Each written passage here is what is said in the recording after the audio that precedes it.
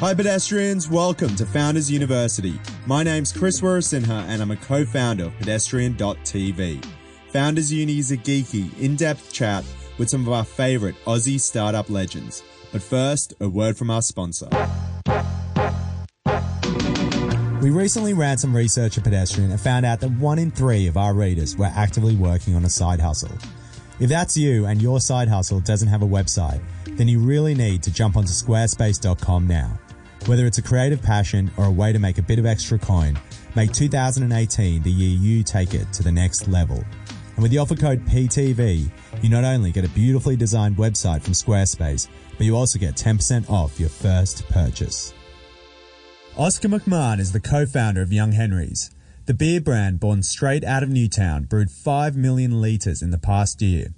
Alongside their classic Newtowner Aussie Pale Ale, they've also collaborated with everyone from the Foo Fighters, Dunies and Deezy Death Rays to craft their own brews. Young Henry's is growing nationwide and well and truly living up to its own motto, to serve the people. Oscar opens up about the hard work that went into the brand from the early days, including a sleep deprivation-induced brewing accident that almost had life-threatening consequences. Hi Oscar, thanks so much for joining us. It's a pleasure, absolute pleasure. I was enjoying a few tinnies of your summer hop ale over the weekend, so I've got to thank you for that. They were delicious. Excellent, thank you for helping to contribute towards our rant. That's at any time. So I think last time we were in the same room together, it was over a decade ago, and I was filming you on the set of a Lee Jeans shoot. You've got quite an eclectic background for someone who's running such a successful business. Can you talk us through your background? The two main things in my background, I think, have been skateboarding and music, really. And I say that because skateboarding and music has sort of defined, a lot of my friendship groups and a lot of, I guess, how I identify with myself and I identify with, my personality, the way I look and dress, and in a strange way, I think that music has really influenced my path. So through playing in a band, some people, noticed our look on stage, and through that I actually ended up getting a few modelling gigs, which is one of the things that you're talking about. Our band actually ended up getting sponsored by Lee Jeans, which was pretty cool.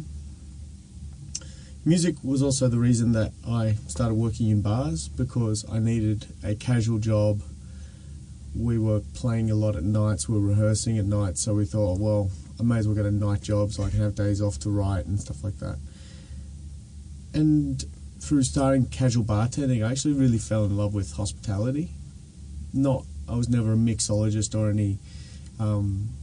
I don't think I was actually that good as a bartender of making drinks and stuff like that, but I really enjoy the personal interaction. I really enjoy that, being there when people are either having that drink which wipes away their day, or they're commiserating, or they're celebrating. If you're working in a bar, you get to see people at their best and at their lowest. It's a really interesting set of human interactions, which I really, really love.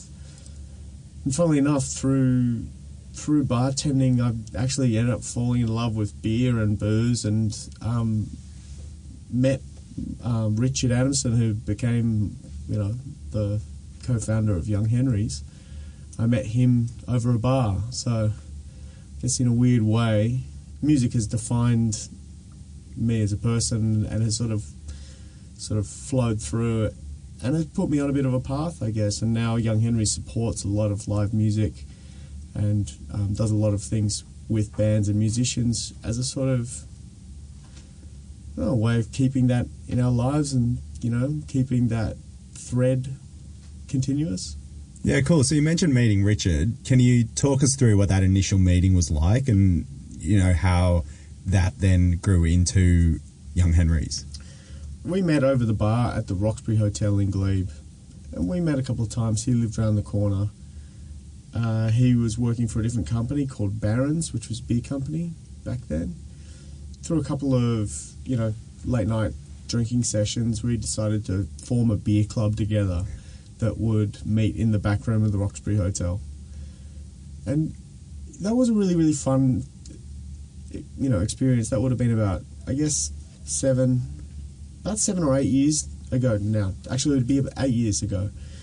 And the craft beer industry wasn't what it is now. So when people heard about this little gathering of people getting together to try different beers in the background of a pub, quite a few people were really genuinely interested. And we didn't have a Facebook group. We didn't do any marketing. It was just word of mouth only. And by the time that we stopped doing that, there was about 120 members. And through those beer clubs, seeing people's genuine excitement and interaction with different beers. One night, once the night had finished, Rich and I were sitting around at the bar. We'd had quite a few ourselves. And Rich said something to the effect of, how good would it be to create a beer company that was as in touch with the people as Beer Club is? It's like, yeah, it's a great idea. And we followed up on it the next day. We started talking about it. Started talking about this concept of like, can you make a local brewery which, excites people and is in contact with people and makes beers that reflect people's tastes. And that was the beginning of the journey. It took us about 2 years to get open after that point. Yeah, nice. So what happened in that 2 years? There was a false start with a site that we didn't... we basically put in a DA that was held up. We had to go to Land and Environment Court and we lost that. And then there was, a period of dejection. And then we found a really great warehouse in Newtown. And then it was, building, planning, all of that sort of stuff. So that took, I think, from the time that we got the keys on the 1st of November 2011, and our first beer was sold mid-April 2012. So that whole period was, building and dialing in the brewery. Yeah, cool. So I think when some people think about maybe craft breweries starting, they sort of picture someone, I don't know, brewing beer in their bathtub or something like that. But it sounds like you guys had a pretty clear idea of what you wanted to achieve straight away. Would that be true? I don't think the term clear ideas should ever be used with Young Henrys. We had a vision, we had a dream, but we didn't have a clearly cut business plan. Originally, we were going to have a little restaurant in the tasting bar, and we couldn't get that through council. So we just started making beer and going out and, hitting up our networks and meeting pub owners and bar owners and saying, hey, do you want to buy a couple of kegs here and there? In the early days, it was a real struggle. Getting the production flow of a brewery is really difficult because not only is it this creative, exciting outlet, you also are creating a production facility.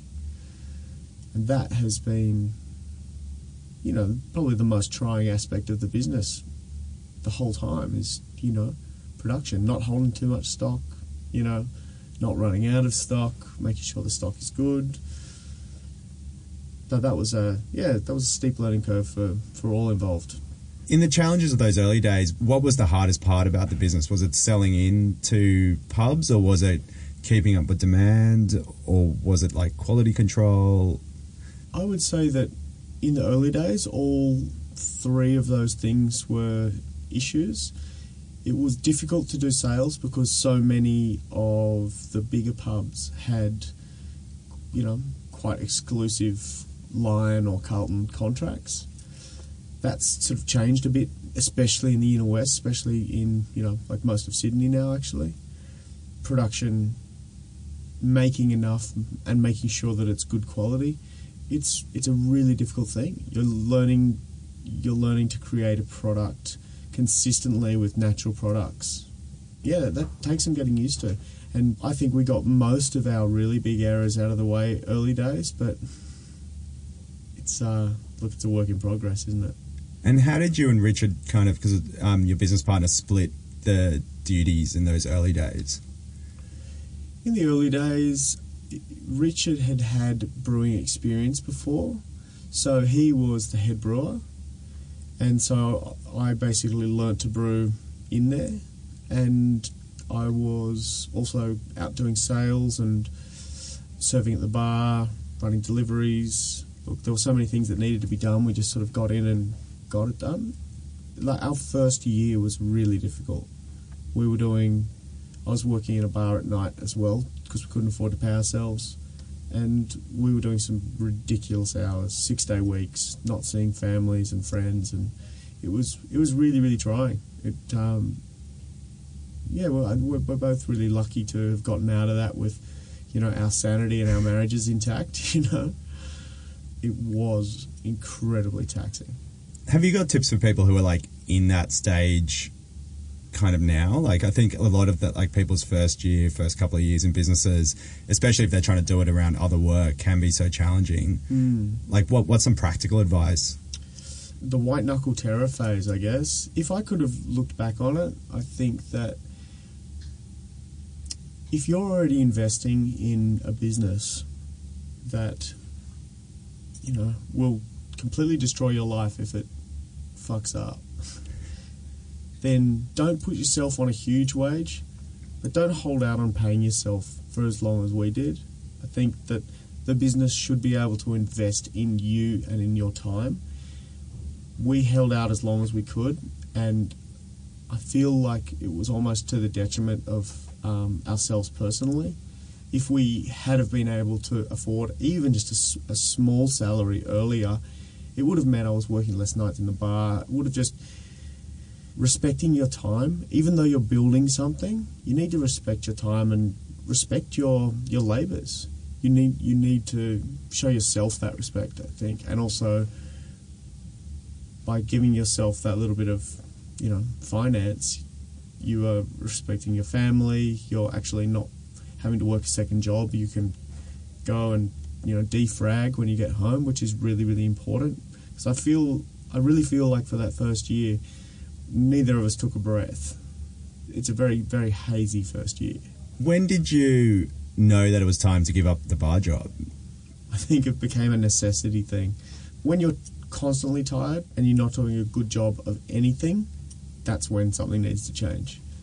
And we basically got to that point. We were run ragged, and all of a sudden we were just working during the day, and wow, that was just working a full-time job, and that felt relaxing.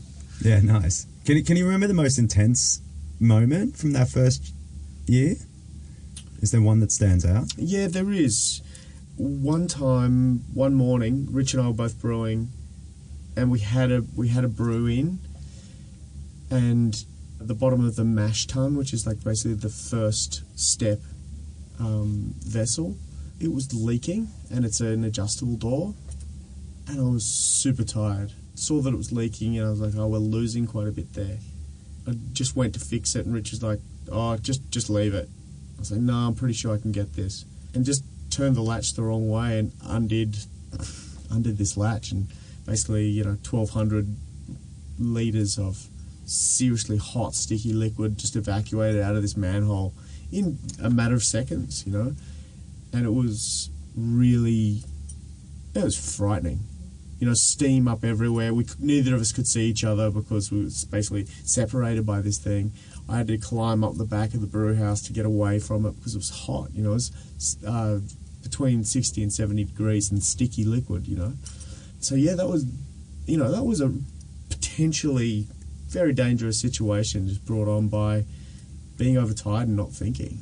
It sounds like something from a movie or something, like just the room filling up with boiling hot liquid. That's it was intense. It was intense. It was really, really, really scary, and both of us sort of had to go and sit down for a bit, and then we, did the latch back up and started again. Yeah, that was frightening. Being overtired and just not thinking straight in an industrial situation. Like a brewery's a dangerous workplace. In those early days, you were working another job. I mean, were there kind of like cash flow pressures and things like that as well? Or like, was there a lot of demand for the beer that you were brewing so that it kind of made up for that? There were definitely cash flow pressures in the early days. Absolutely. We were getting to know the invoicing process getting to know how wholesale customers like to pay, and it doesn't matter what invoice terms you put on. If that doesn't suit them, they'll ignore your calls and emails for a while until they feel like it's suitable to pay for the beer that they've already sold. We won't get started on that though. Yeah, look, there were cash flow pressures. I think early days it wasn't actually any one particular pressure. It was, we were working out the production cycle. We were working out how many customers we could have. Actually maintaining customer relationships and making sure that these customers were happy, getting deliveries right on the right times, and basically making sure that every Wednesday and Thursday when we were running deliveries that we had enough beer to actually fulfill the deliveries. That took a few years to get all of that right, and we just started paying ourselves a meagre amount. We couldn't afford to have other staff at that time. We were really lucky, actually, because we were the first brewery that had opened in Sydney for quite a while. And it was an industry that quite a few people were really interested in. We had an amazing group of people that said, hey, you know what? I really want to learn. I know you can't pay us. So we actually would have different volunteers that would come in for a day a week, sometimes 2 days a week, and they would help out. And that was incredibly invaluable to us, and I don't think that I could ever open another business and expect that again. It was just one of those amazing things where people were just so keen. Like, I know you can't pay me, but I want to learn. And so we're like, oh, okay, well, look, we don't want to exploit you, but we would love a hand. So that was pretty amazing. Feel a bit of a groundswell of people being genuinely interested and wanting to be connected to what you're building. That was really cool. So did you have investors or anything like that in the early days, or you guys just sort of like built it up from savings? Or there was no, look, in the early days there was 2 family homes that got remortgaged for it and were up as sureties. Everyone, there was, I think it was 5 people that invested initially, and we all basically begged, borrowed and stole everything that we could get our hands on. Everyone just was basically all in. So when you say 5 people invested, was that like friends, family sort of investors, or did you guys go out to kind of other people as well, connected to brewing? And While we were working on our business idea, we started talking to different people about it, and we kept hearing, hey, my mate would be really keen to hear about this, And so we actually got introduced to a few people throughout the process of people that, hey, they're probably going to be, interested in this, and some of them still with us today have made really great business partners. Yeah, awesome. So was that initial pitch trying to raise money difficult, or like because people were kind of passionate about the idea, were they sort of quite happy to work with you guys? It was difficult because what you're talking about back then is an idea. It's just, it was a bound book of basically, it's going to look like this, it's going to taste like this, it's going to be, you can tell someone something's going to be cool, but, can you tell them, and your money's going to be completely safe, it's going to be a successful business, we're not going to fuck it up. Who goes into business saying, I'm probably going to fuck this up? Yeah. Even though most do. So yeah, business is gambling in a weird way. You're gambling on an idea, you're gambling on the people that are involved, and you're gambling on the market being ready for it. You can think of probably quite a few different businesses that the idea was fantastic, came out too early, didn't work, someone does that 10 years later, boom. Totally is down to timing, which I guess is another part of luck, hence the gambling mindset, I guess. None of us are gamblers, by the way. Yeah. What's the scale of Young Henry's today? Because, I mean, it seems like, at least within a 10-kilometre radius of Newtown, it's a household name, and potentially beyond there as well. Like, can you talk us through, like, where the business is at today, like how much beer you're brewing, any other, like, metrics of success? Yeah, look, we have staff in almost every state now, which is really cool. We have a crew of about 60. We are for sale in, you know, a very large amount of the national bottle shops now. We have around 500 or 600 tap customers throughout Australia, and last year we sold nearly 5 million litres of beer. Jeez, wow. So for a nearly 6-year-old business, it's been a real dream run. It's one of those big pie-in-the-sky sort of dreamy statements, like how good would it be to create a brewing company that actually gets the community, our community, excited. And it feels really, really good to have done something which has actually resonated with a whole bunch of people. And for some of those people, they see what we've done with Young Henry's as a business, culturally, you know, a business that actually cares about stuff and has fun. Some people really love that. Other people just really like the beer. And either way, that's okay. But to have built a business which has actually resonated and means something to someone, that's a really incredible feeling. And I'm pretty aware that this is probably going to be the one-off, you know, the once-in-a-lifetime sort of business. So it's really cool. Like, I'm not overly driven by money. For me, the most important part of Young Henry's is that I feel proud of it, and I feel that we've done something culturally significant, but, you know, significant to me, something that I can be proud of and can stand behind. And I am, you know. We have a sort of like a mission statement, a statement of values that we wrote in the early days of Young Henry's. And I just inducted a new staff member this morning, and I read him that same page of our statement of values. And we've added to it as the company's grown and stuff like that. But the ethos remains the same today as it did when we started. You know, we wanted to do cool things with cool people. We wanted to make beer that suited our tastes and not worry about necessarily what the market's doing. Please yourself, you know, Field of Dreams sort of stuff, you know. If you build it, they will come. And that's a really, really good feeling to be able to, you know, and I know that 6 years is, in the scheme of businesses within the world, is nothing. You know, I'm well aware of that. But it is really nice to be able to see that in 6 years we've progressed, but we haven't changed. Yeah, cool. So were those some of the excerpts from that one-pager that you were just talking about then? Yeah, not direct quotes, but that's, you know, the marbo of it, summing certain things up, you know. As a business, we've always tried to make decisions based upon something that we think is right for us and for our business. That's the filter that we use. If someone's throwing a party and they want us to get involved, we ask ourselves, would you go to this? Are you excited by this idea? You know, if not, do you like the people? Yeah, you want to do something with them? Okay, cool. How can we make this better? How can we make this more exciting? Just because you could spend countless amounts of, you know, money doing consumer testing and getting feedback and all of that sort of stuff, basically trying to work out what you think someone else might be thinking so that you could maybe make a product that you could market towards them. Like, that just seems so false and such a waste of fucking time. You know, like we can be our own little test group, right?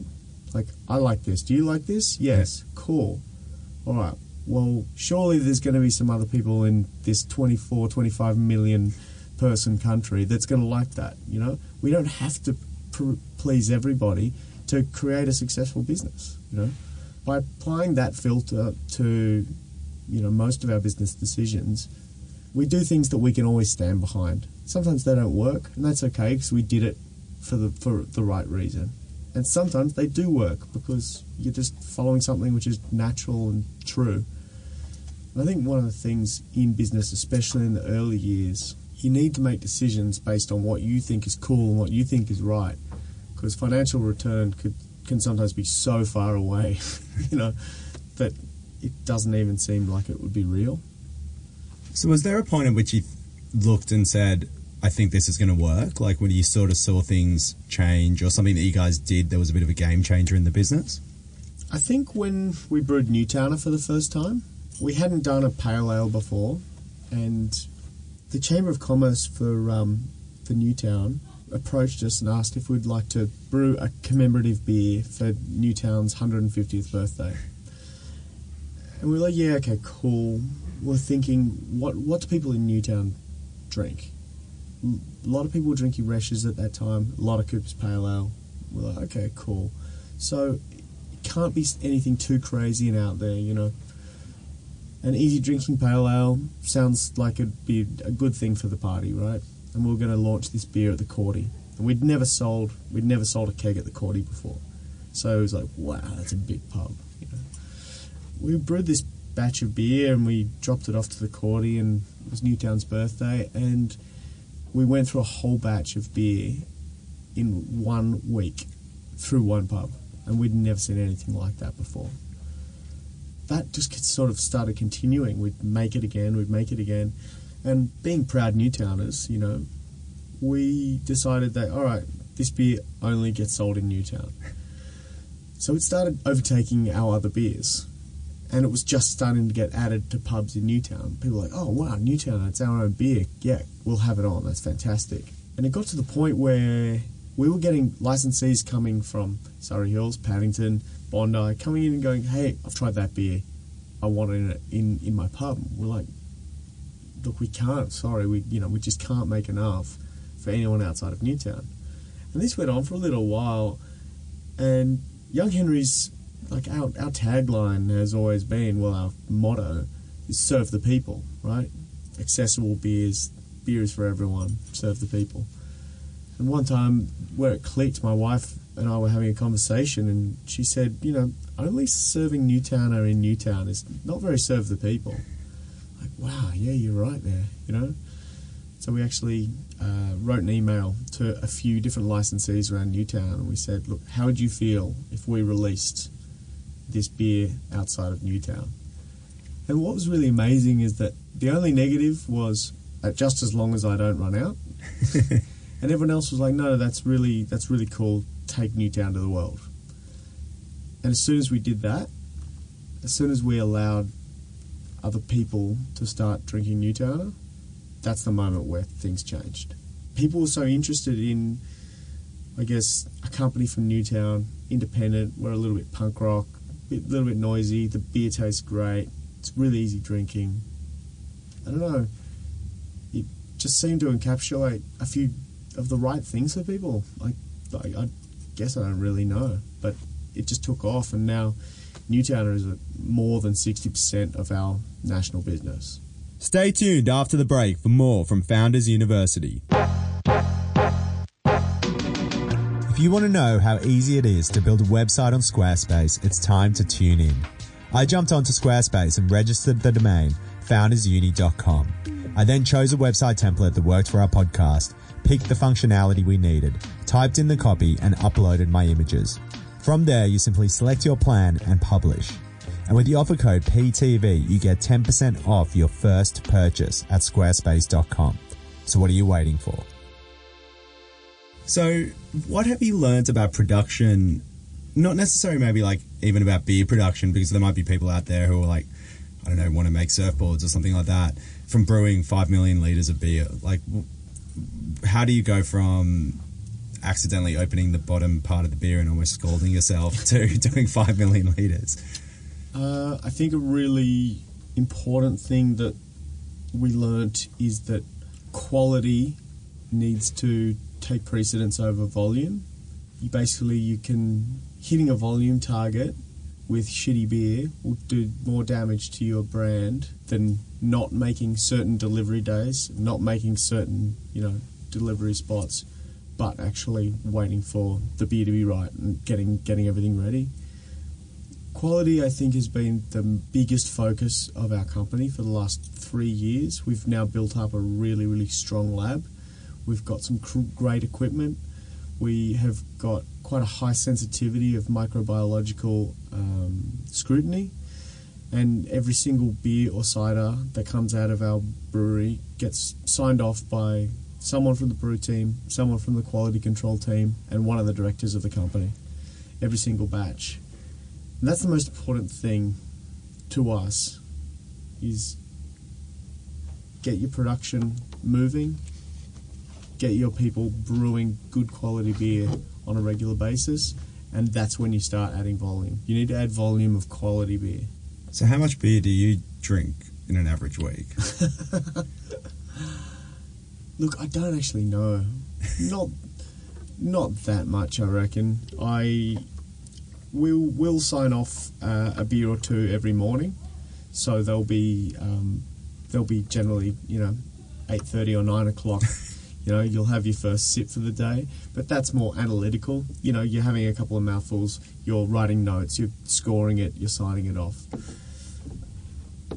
It's really funny that I think socially, I actually now, in the evenings, I really like drinking red wine because I don't analyse it.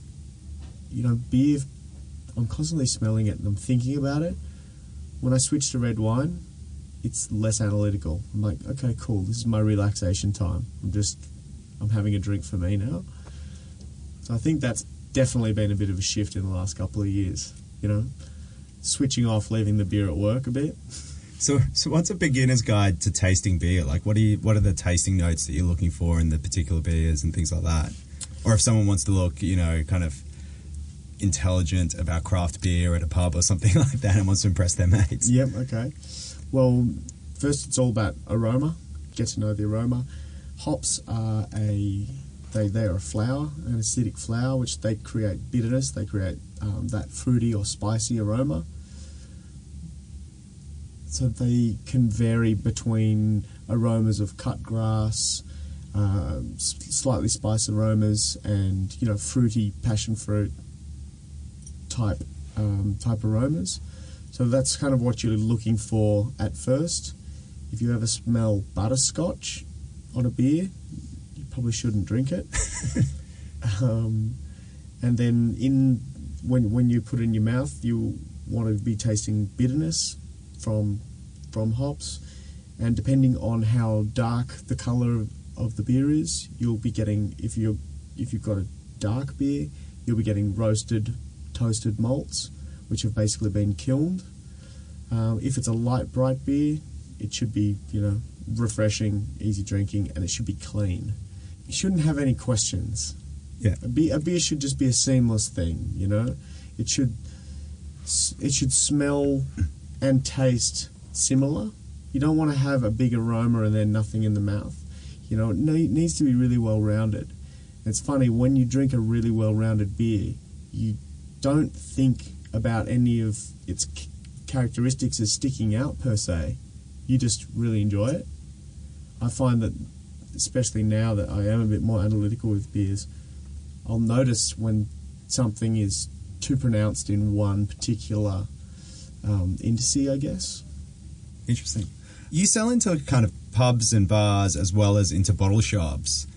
What's the differences between the two? And do they have their own unique challenges in terms of kind of as customers? Absolutely. Well, generally they're very different business mindsets. The bottle shop owner is very different to a publican. A publican is about getting people in and keeping them there, whereas a bottle shop is about creating local trade, which is constant. Everyone in the booze industry, everyone is usually a bit of a lush themselves, so they're always... We deal with quite a few fun people, like someone who's a publican, why'd you get into it? Well, I love it, don't I? Bottle shop owners usually have got a great cellar of weird beers, whiskies, wines. It's people... They're genuinely really actually into enjoying themselves or the products. Maybe the difference between a bottle shop owner is that they're more specifically product driven, whereas a publican is more into going out, into experience, into events, parties, slightly different. That would be a slight, generalisation. You've recently brewed a beer with the Foo Fighters. as well as having done beers with the Dunies, DZ Death Rays, Pond, like some amazing talent, how do those collaborations come about? Like specifically with the Foo Fighters most recently, but then also the ones that you've done previously with like homegrown talent. I would actually say that the Foo Fighters one came about because we've done so many projects with homegrown talent. The beers that we make with, young Australian bands, that's the sort of stuff which I really get excited about. When I was younger and playing in bands, I wished that there were other companies promoting independent bands, promoting independent live music venues, and pushing tours and promoting live music as a focus. You can be apathetic about music venues closing down, or you can celebrate the ones that are still open. I choose to celebrate the ones that are still open. And through, making beers, it's a fun project. We get to meet a whole bunch of really rad, Australian musicians. And it's an easy thing. Hey, do you want to make a beer? Let's do something. You're going on tour? Cool. We'll have the beer go on tour with you. It's going to be fun. It's about pushing ourselves to be creative and create something fun. But it's also about celebrating things that we believe in outside of, just beer. Actually trying to put a spotlight on and say, hey, check these guys out. This is, we think these guys are all right. These are fun people. And I think through doing all of that stuff, when Foo Fighters were looking for a beer company to make a beer with, they asked around, and a couple of people just said, well, it's got to be Young Henry's. Yeah. So really, we need to thank the DZ Death Rays and the June Rats and UMI and Pond, and we need to thank them all for basically taking a punt on us, because it's led to this. The Foo Fighters thing it's pretty massive. They're a pretty big band, but I'm really excited just to get back to supporting and being more a part of the Australian music scene. It's not going to be a change in our MO.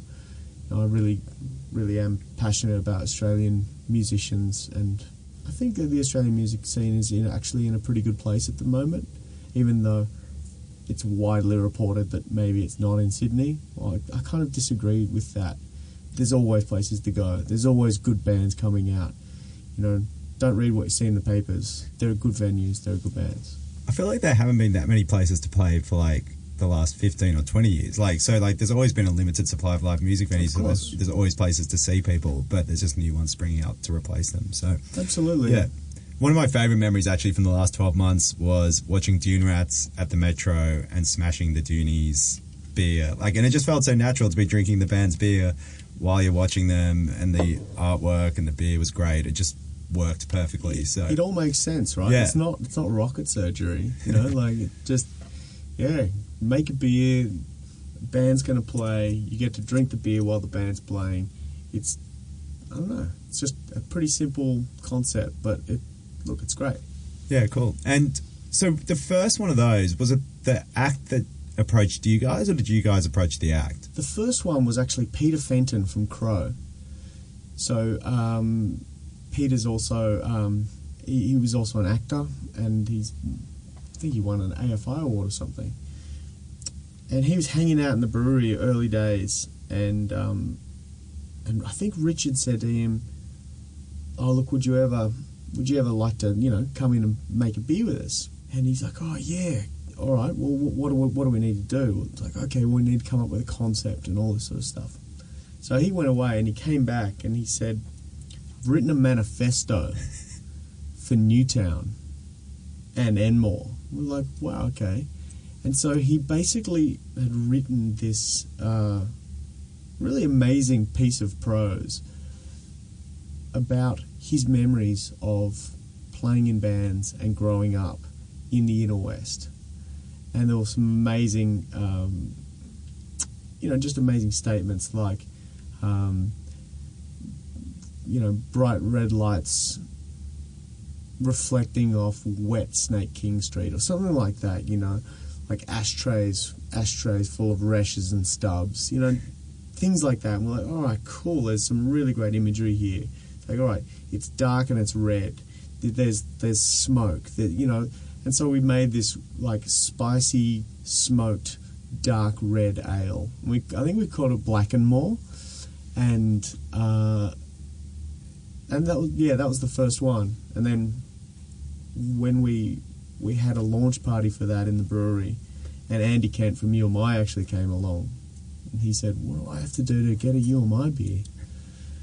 Then that all kicked off. Yeah. So can you talk us through some of the other ventures that you guys have sort of gone into? So things like reopening the Unicorn and, kind of like other things as well. Like, what makes you, I guess, decide to maybe like change, not necessarily change focus, but add something else to like, what must already keep you pretty busy?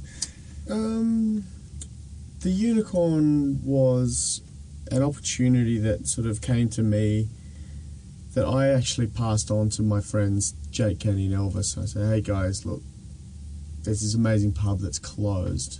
The owner wants someone just to get in and do something. It's a pretty amazing opportunity. How would you guys like to, are you interested? And I had no intention of being involved myself, to be honest. And when they thought about it and they went, yeah, this is cool, let's do this. They just turned around and they were like, are you in? I was like, whoa, I hadn't really thought about that.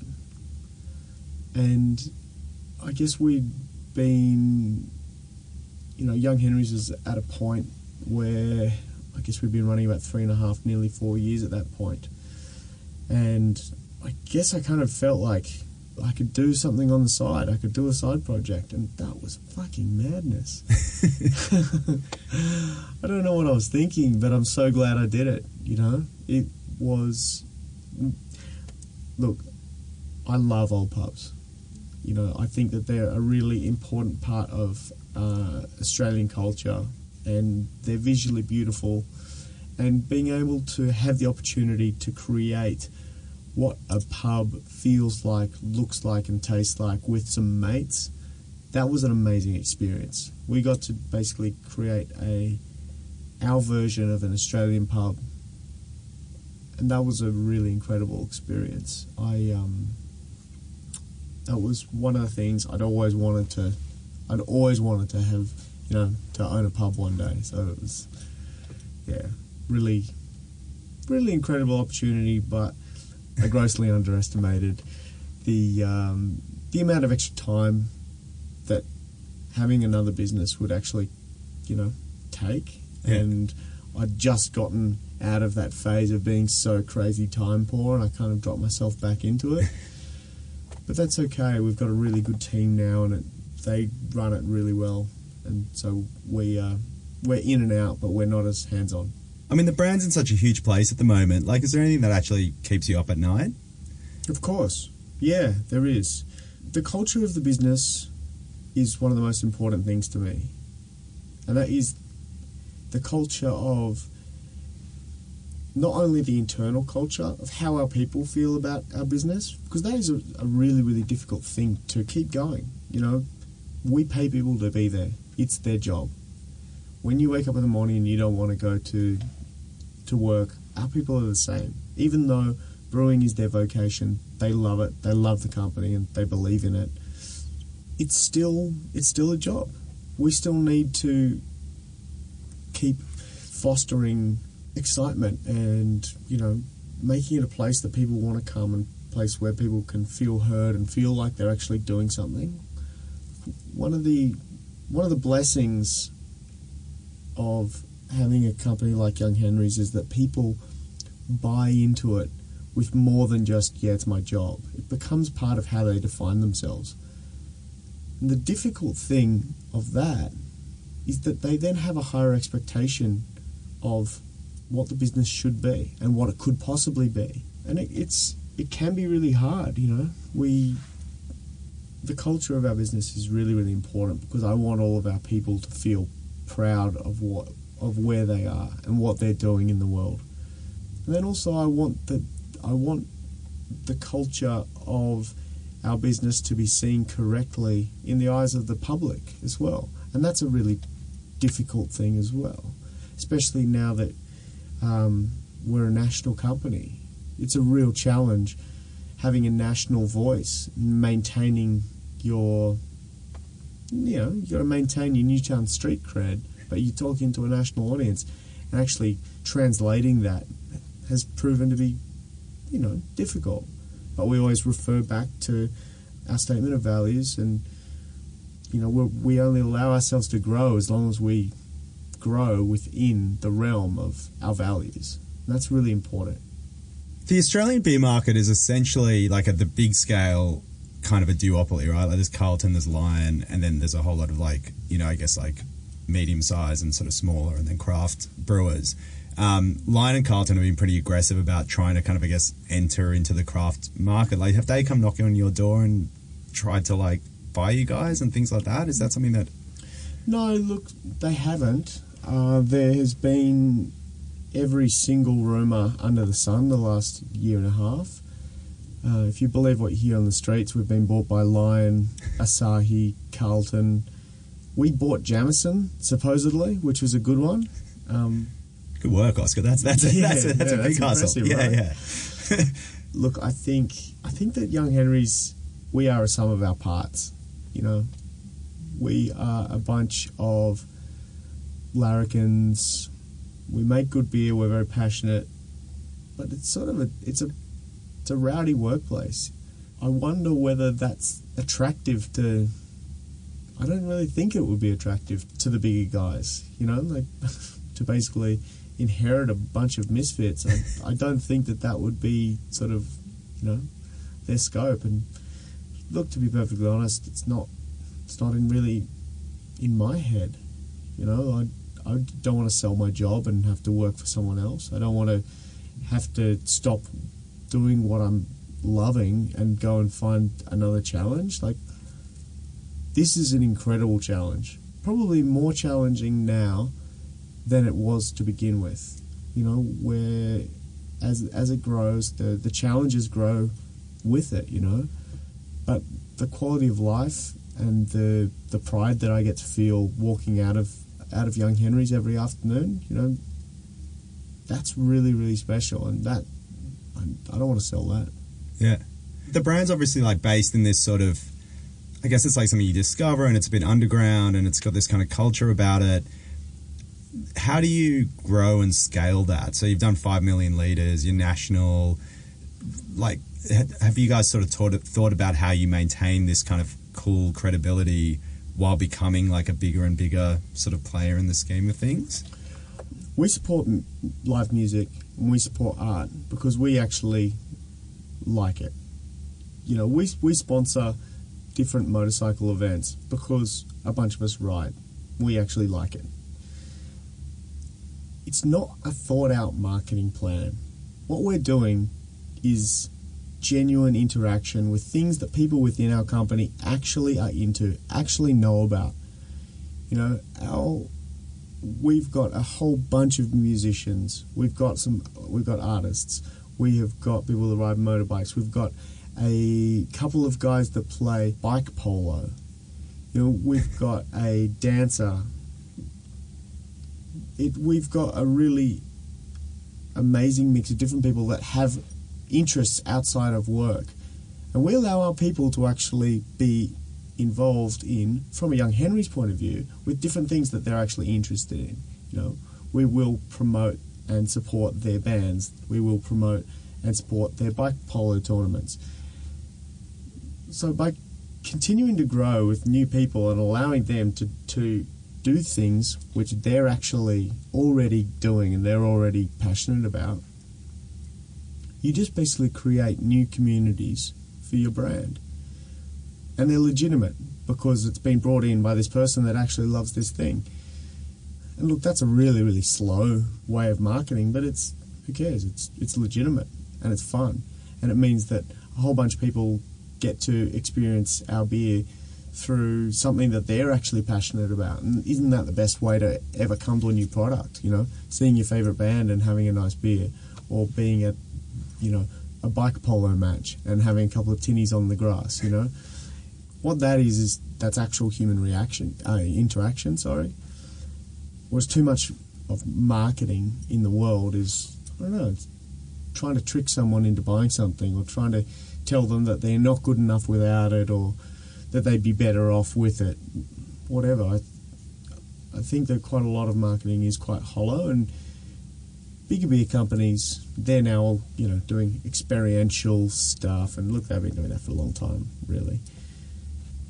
Just seems natural to us, so we'll continue doing that because it's working, Where do you get inspiration from? Like, from, like, say, the business side of things? Like, I know music's a huge part of your life and, like, the kind of culture around that. But, like, when you, as the business scales up and you're hiring 60 people, do you ever look to, like, other resources or, like, books or things like that to kind of learn how to do things? Yeah, absolutely. I've actually started listening to podcasts. I'm enjoying listening to other people talk about their experiences and trying to take little bits and pieces out of that. I quite like listening to this guy at the moment who has quite a, like, it's not quite self-help, it's not quite Anthony Robbins sort of thing, but it's in between Anthony Robbins and sort of like a management learning sort of podcast. I think that's quite... Who's that? What's his name? I can't remember it at the moment. That's all right. But I'm really enjoying that because I find that at work we need to keep everyone positive, and sometimes I feel like, well, hang on, who keeps me positive? So I've been listening to this guy, and I've been walking into work in the morning going, yeah, I can do this. So daggy. That is so daggy. I don't know, I think I like going to talks and different things like that whenever I can. I really like going, listening to music, reading, just, I don't know, simple human stuff that allows you downtime. I don't answer my phone once I get home as well, which is a really important thing. Actually switching off for a while, I find is a very important thing for me, so that when I wake up in the next morning, I've actually had some time away from it. Objectivity, but actual rest as well. Yeah, cool. And have you got advice for other people that are looking to get out there and start their own thing?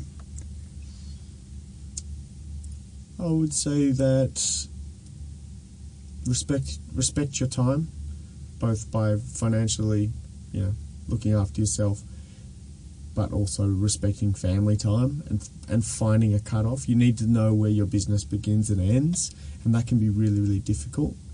It doesn't get easier. It'll change, and certain parts of it will get easier, but the challenges will definitely always be there. But the beauty of it is that as you go along, you'll find, brilliant people that you hire that make certain aspects of it easier. You will always be faced with challenges which will keep you up at night, but the day-to-day becomes easier because you actually get to surround yourself with people that, can be incredibly inspiring. It's an amazing thing to be able to build a team. We've got an incredible group of humans that work together and look after each other. And what's amazing about our staff is that we'll see them having a really, really stressful day. And it's not the pressure that we're putting on them that is giving them the stress. It's pressure that they're putting on themselves. There's something that they really need to get done, or they want to get done, and they're, it's a really incredible thing. They're not fearing the whip, you know what I mean? They want to achieve. They want to do this because they believe in it. And that's a really incredible thing. All that time spent in bars, all that time spent in, the brewery, what's some tips for people to pour a perfect beer? Clean glassware. You can never wash glasses beer glasses in a normal commercial dishwasher. If you're in a pub, that you have to have a proper glass washer. So super clean glass. The beer glass up to the tap on an angle, on like a, almost 45 degree angle. You've got to pour it up to about the 2/3 mark, and you've got to set it down, let the head form, and then you pour the rest through the head. I think that's really important. You've got to do that 2-step pour in a clean glass, and you're golden. Too easy. So, Oscar, if people want to connect with you or Young Henry's, where can they find the info? www.younghenrys.com, facebook.com/younghenrys, at Young Henry's Instagram. That's they're basically our main 3 communication devices. Too easy. Thank you so much, Oscar. That was an amazing chat. Thanks for your time, man. I really appreciate it. I'm glad you made it through the scalding hot beer residue stuff. Yeah, I am too. I reckon if I didn't, at least they would have named a beer after me. Completely. That's it for another episode of Founders University. This episode was brought to you by Squarespace. Hop on to squarespace.com, buy a domain, and set up a website with one of their beautifully designed templates. And don't forget to use the offer code PTV to get 10% off your first purchase. If you liked what you heard, subscribe, rate us 5 stars, and forward a link to a friend. Stay tuned for another episode of Founders University coming to your headphones and speakers in a fortnight.